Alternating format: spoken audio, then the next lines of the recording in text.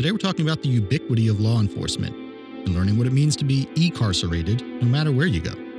That is Telekinetic.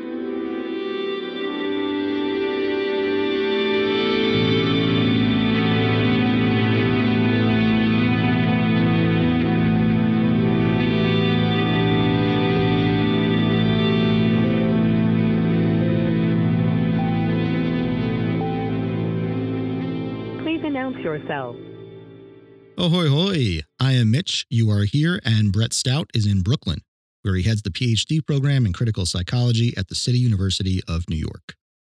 Brett's been studying the impact of policing in NYC for over a decade and sits on the steering committee of Communities United for Police Reform. He's going to give us a peek into the omnipresence of police through ever-evolving technologies and how America's taxpayers unwittingly became the investors, customers, and commodities of law enforcement. So please welcome to the show, Dr. Brett Stout.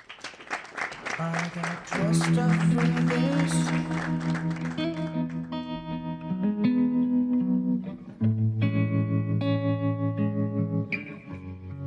What time is it anyway?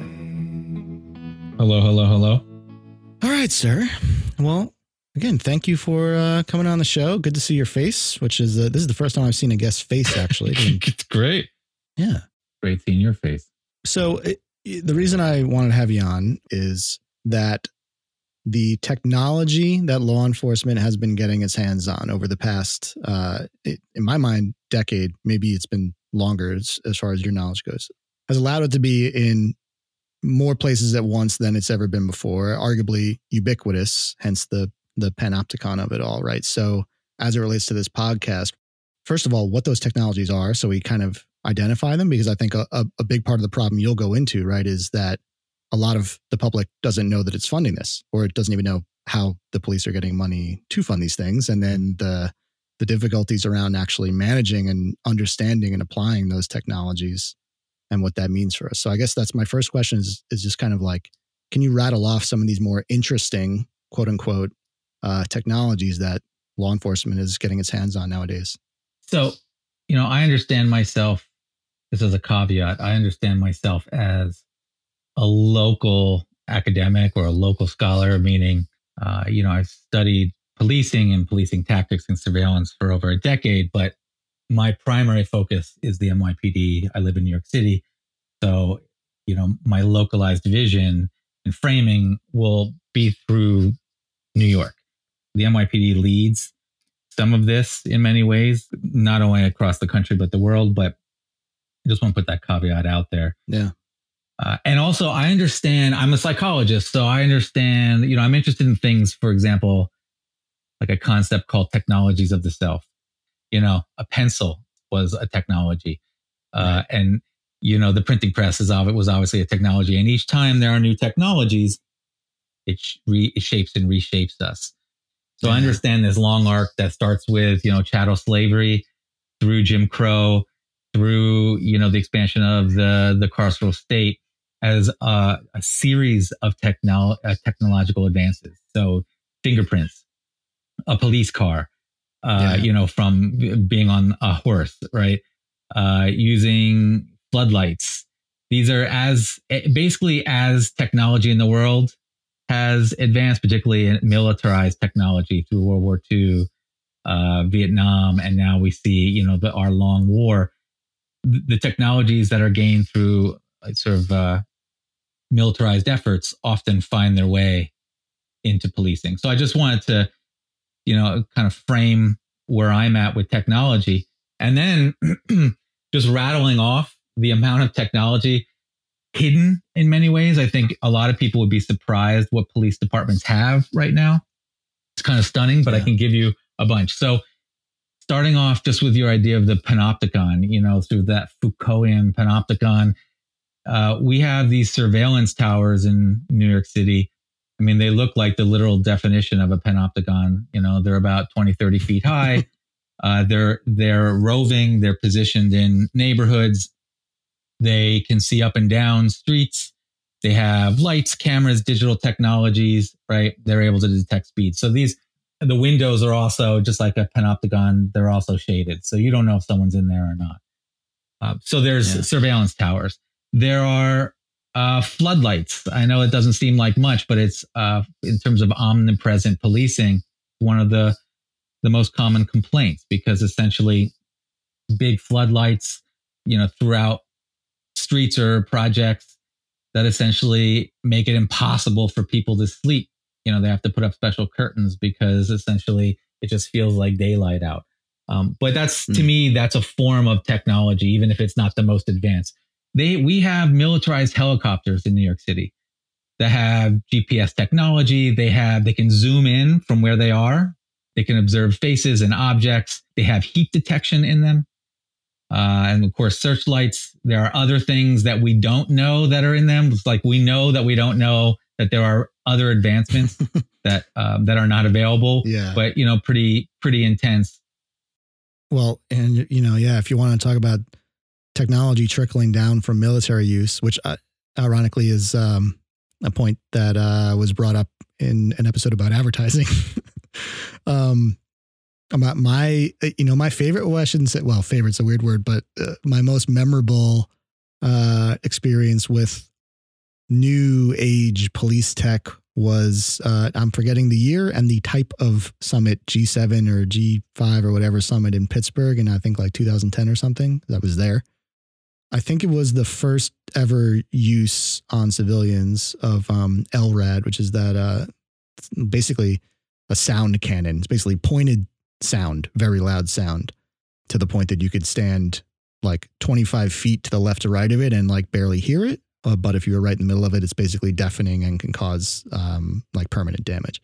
And what was preposterous about it was that it was invented for, military use to basically create this cone of protection for naval ships so that pirates and whoever else wouldn't enter that area, because the natural, I actually think the technology is kind of cool on its face in that the way it works is you police yourself. Like as you get towards the sound, it gets louder and more disturbing. And so you will never actually enter the dangerous part of the region that it's covering. And so you will never actually reach the point of becoming a threat because you don't want to be in the area where the sound is occurring. And the way the police use it in Pittsburgh was they just turned it on and pointed it at people, which is like, I have to imagine is like page fucking 1 on the user manual of like what not to do. Yeah. Stingrays. This is one of my favorite horrors. What the hell are those? Have you ever heard of stingrays? Yeah. No. Stingrays simulate cell phone towers. They're inside NYPD cars and you can put them in other things as well. And so essentially, if you're at a protest, these stingrays trick your phone into essentially connecting to the NYPD cell phone tower that's in their car or in other places. And therefore, they're able to get a whole set of metadata, telephone numbers, their conversations, text messages.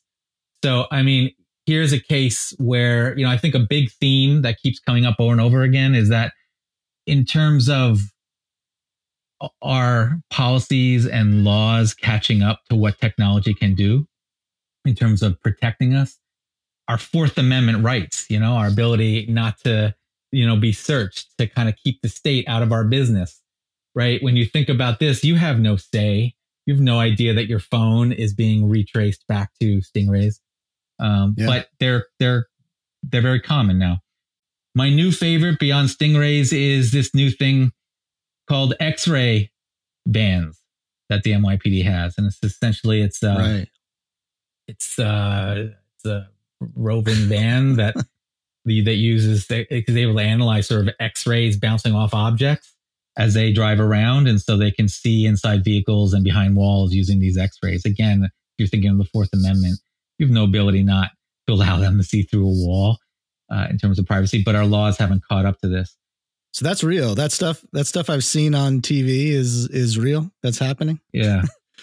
And then there's a whole line of new policing that look a bit like Minority Report, that movie that came out called predictive policing. It uses big data, algorithmic mathematical models to essentially predict within square miles or square footage where crimes are most likely to happen.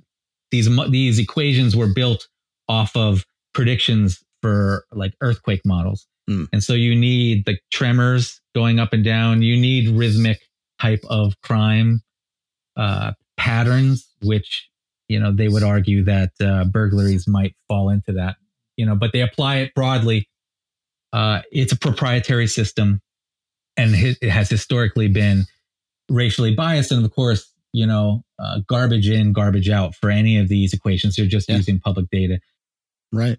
Well, especially, if so much of it is going into predictive policing, right, then that's the potential, the threat behind it is like, okay, well, then if you're getting ahead of behaviors, then you're influencing the environment. So that comes with a lot of responsibility around what exactly you're doing to the future. So all that said, to me, the kind of obvious questions anyone might ask is, one, where the hell do they get all this stuff from, like from a funding perspective? And then two, and you've gone into some of it already, but I think it's worth going into it in a lot more detail. Like, how can this go wrong? Why have we seen evidence of it going wrong? And what are some of the remedies or paths past that? And as someone who works in transportation, I'm just going to literally read you an example that I found rather egregious from a couple of years ago. And this is from the Pennsylvania Department of Transportation's budget. So I'm actually just going to literally read you a paragraph here. Auditor General Eugene DePasquale unveiled an audit of PennDOT that found the agency, at the direction of the state legislature, has diverted $4.25 billion from the motor license fund to state police over the last 6 years, even though under the state constitution, proceeds should be used for the construction, maintenance, and repair of highways and bridges. Mm-hmm. So, the armchair lawyer in me gets how that could happen. Like, hey, we're developing bridges and highways, and some element of that requires safety. Safety means police. This money should go to police. I get how it could be done. My question is, like, reasonably speaking, how does that seem to happen, where police just get money out of all different kinds of budgets with no explanation around it or justification? Yeah, well, I mean, the police are a very popular institution. For many, many years now, politicians, have sort of doubled down on police equals safety, police equals security. Yeah. And politically, that's been a winning argument. People want to feel safe. The equation of police equals safety is, built into our nighttime, watching on TV, our mythology over decades. And we've also had 4 decades of an increase in the carceral state, that has been allowed to happen through additional funding. So there is no other game in town. Once as we have decided in the central need of law enforcement to solve the varied problems of however we define disorder in our society, then it's a beast with growing tentacles. Yeah. The expansion of law enforcement into basically everything. So in New York City, there are contracts with the Department of Education. And so the DOE gets money, and a significant amount of that money then gets transferred right over to the NYPD. In public housing, in homeless shelters, in, hospitals, right, in essentially whatever institutions, wherever they need some level of security, safety, patrol, that connection is built. And surveillance oftentimes has only made that easier. And so the relationships, the partnerships with other institutions has expanded, and therefore law enforcement and those sort of tentacles have expanded. It's almost like the reverse hammer nail relationship, where certain entities are trying to convince everyone, hey, doesn't this look like a nail? Oh, by the way, we have a hammer over here in the police. So it's like the more you can convince people something is a nail, the easier it is to apply funding to use the hammer to solve that nail.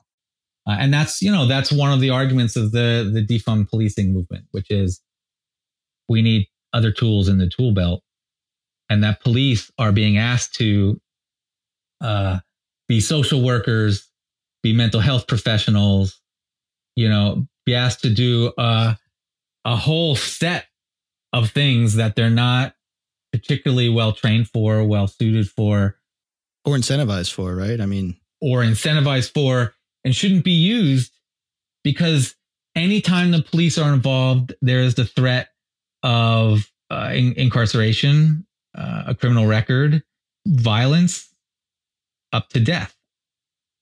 And as it's increased, I think you've seen people on both sides of the aisle, now I'm talking again politically, find it to be too problematic, however you define problematic.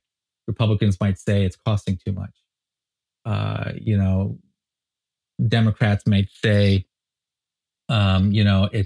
it's been harmful to communities of color and have, criminalized whole communities for too long. And there are many other arguments in there, but there's been some level of consensus that it's gotten too large. And in fact, it has been in some places shrinking. But what we're then finding is that in its place is this new types of surveillance that, as you put it, are able to kind of surveil large areas with a lot of information, with not a lot of personnel. And so what we're finding then is what is being called e-carceration. Essentially now whole communities are community prisons. Essentially your whole day. Think of young people. They wake up, they're living in a building that is being surveilled in various ways. And then they walk to school and they're being surveilled. They're in school, they're being surveilled. They walk out of school, they're being surveilled. They go into a store, they're being surveilled. And with all these tools and others, it's just basically, it never ends. And we're going to see it more and more as there are diversion programs to prison, as we divest in some ways from the carceral state, or at least that version of the carceral state. You're going to see surveillance technologies expanding at incredibly rapid rates. And I mean, I would go as far to say that the central issue in the next 10, 20, however many years will be policing and surveillance and what it means to e-carceration. Interesting. And so they're already almost never held accountable. The structures are not set up, at least in New York City, but around the country, to hold the police accountable in any real way. And now this increase in surveillance is creating a new opportunity for the police to look objective and unbiased. And the accountability then lies within the tools. The tools are often proprietary, like the predictive policing technologies use algorithms that we as citizens cannot see. Yeah, like I just saw the news, I think yesterday, that this company Flock, who does license plate readers and other stuff like that, is just now have basically being distributed nationally on a contract with police. And we see down the line a lot of these proprietary algorithms or proprietary technologies where if they were owned and produced by the state, we would have some ability to look under the hood. When you talk about this e-carceration, right, that is the huge threat, is that it's a farce to say you have nothing to worry about if you're not guilty. It's like guilt is not a switch. Like there's a spectrum along which everyone exists, and everyone has probably committed some crime in their life. There's a ton of intent that is a variable around why that happens. And so monitoring people 24/7, especially with that lack of accountability, to your point, becomes hugely problematic. And I think for there are a lot of folks who obviously look upon police fondly, which is understandable. And I think, we can even take it up a level from there and just say, that's fine. We don't have to make this about police being the enemy. Just think about, in the grand scheme of interpersonal relationships, folks have a hard time screwing other people over when they have to look them in the eye, right? In any given transaction, interpersonal transaction, right? But the more you place an army behind someone, or more appropriately, in this case, place an army between you and that person, the easier it is, right? Logistically, psychologically, economically, to do things that are in your best interest, maybe, to the detriment of that other person, not even intentionally necessarily, but to do something that is self-serving and that is disconnected from the mutual benefit of that relationship. Yes, on the escalation. And the more that that surveillance is used and has always been used in various forms and now is just kind of exploding on surveillance on steroids, in an omnipresent way, whole communities, particularly Black and brown communities, communities of color, poor communities, are being surveilled. The metaphor of school to prison pipeline is trying to kind of encapsulate that everyone creates harm, breaks the law, produces disorder in their life. But if you are just always being watched, it can be a small thing, but then that creates a red flag and that keeps increasing. And it creates an endless cycle, which surveillance only accentuates into criminalizing whole communities. And the key to that, from my assumption, I don't know about you and your listeners, that's not something we can incrementally reform our way out of. That it's not an unintended consequence. It's a feature. It's doing exactly what it was intended to do. And that with each new, more robust, more powerful, more militarized surveillance, it's just increasing and expanding what policing was designed to do. Yeah. And you know, we'll get to my hot take in a second here, but a lot of it revolves around the idea of intent. All right. Yeah, this is good. I'm into the hot take. Go for it.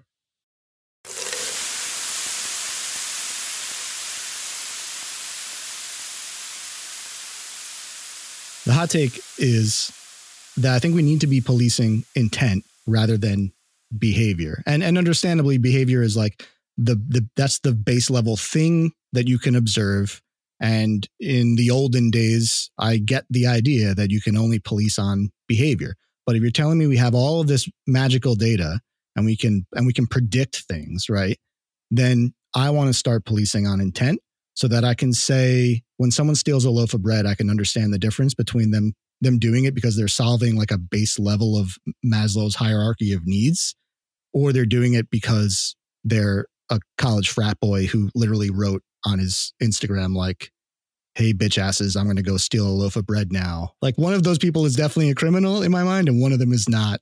And I would imagine that data is the key to unlocking that knowledge. And so I guess I'd like you to tell me why it's not and or how it can be, if that makes sense. So as a psychologist, this is fascinating, right? I mean, this is philosophical. This is psychological.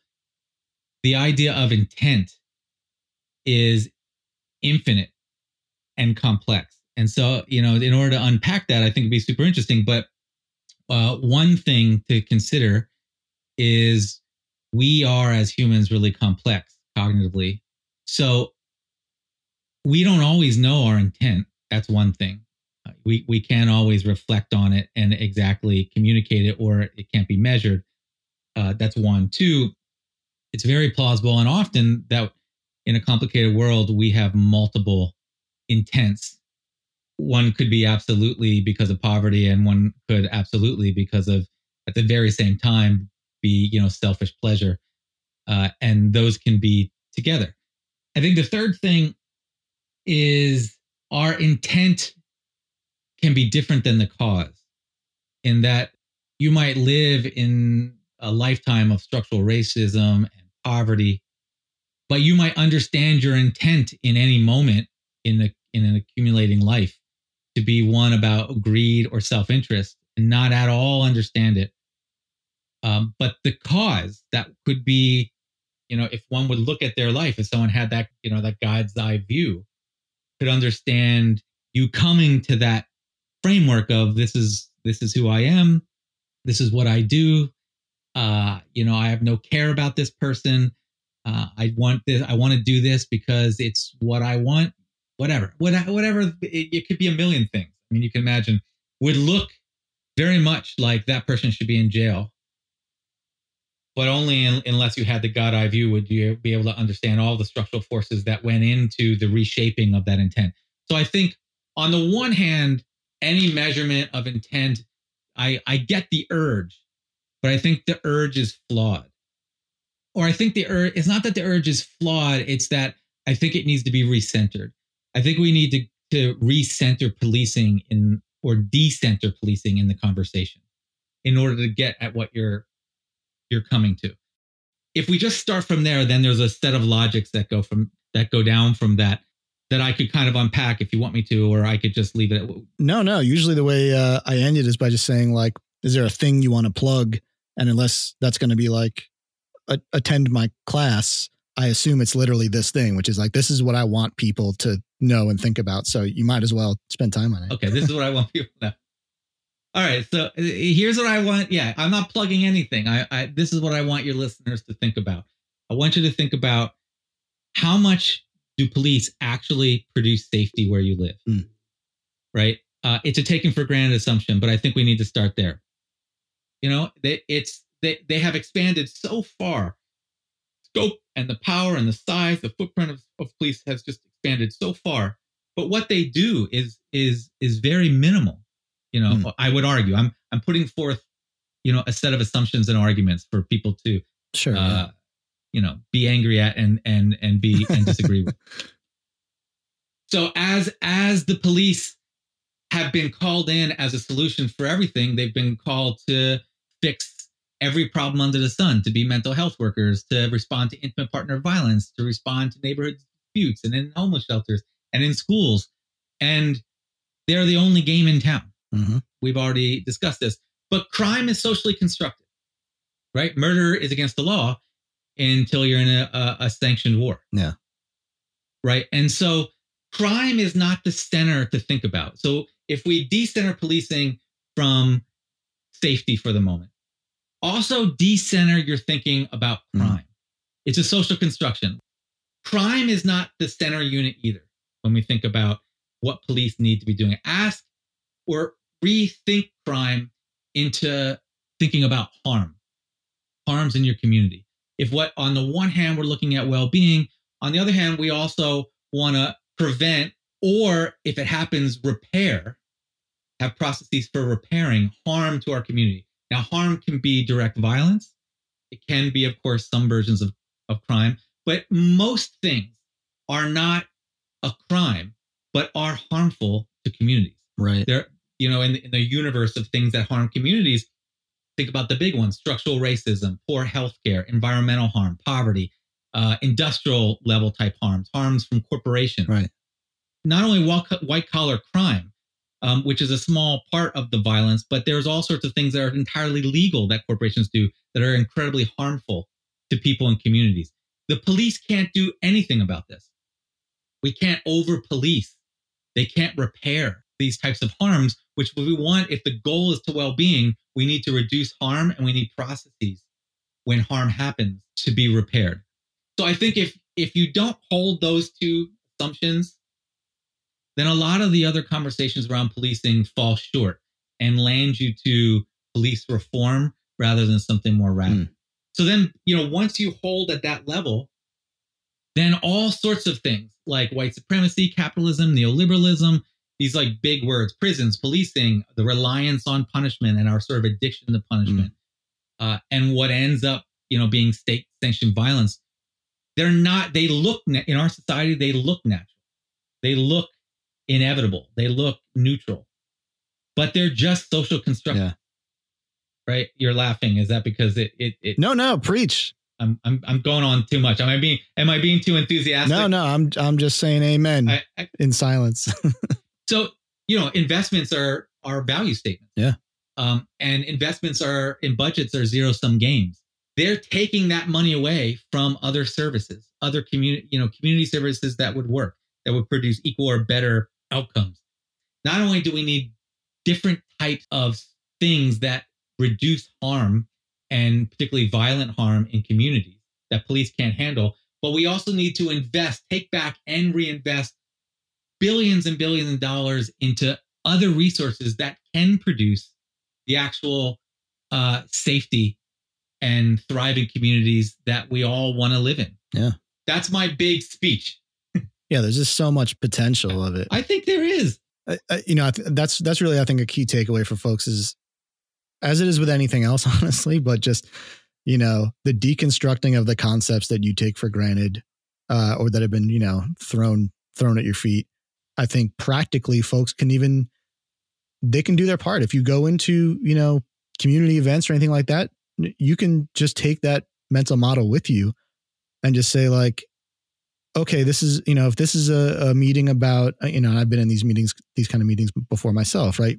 These are meetings about, should we deploy, you know, scooters and electric scooters in the city or whatever? Oh, someone has to be here from public safety. Mm-hmm. Well, A, that's police, which is already a kind of a strange statement on its own that they've been called public safety when they're actually police. And then B, like, well, you know, is that who should be here? Right. And then by the same token, like if you're in a community meeting where people are complaining, as you mentioned earlier, about environmental, you know, industrial environmental waste and pollution and things of that nature, you know, if you're all sitting there as a community saying, you know, this chemical plant is producing toxic waste that is, you know, damaging our children and our own welfare. Why are police not there? You know, if that's your argument, is that police are here to stop harm, why are police not here representing the community against this employer? And if that doesn't suffice for you, then by the same token, it shouldn't suffice to say we need to bring police when we talk about how the community is going to be behaving or what we're monitoring the community, because it's really about that harm, as you're saying, and not about crime, so to speak, which, as you also pointed out, is its own construct that is a self-fulfilling prophecy, right? If you put stuff on the books that says these are crimes and those benefit a certain group of people, then yeah, why would they want to change that structure? Why would they ever want to deconstruct the notion of crime if the notion of crime has been built around other people doing bad things?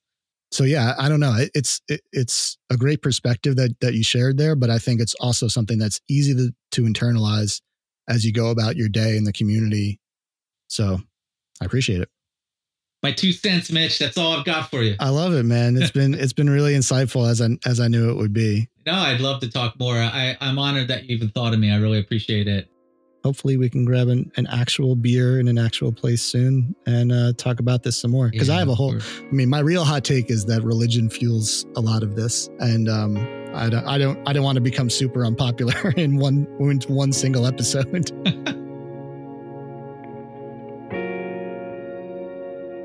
Thanks so much to Brett for bringing the heat.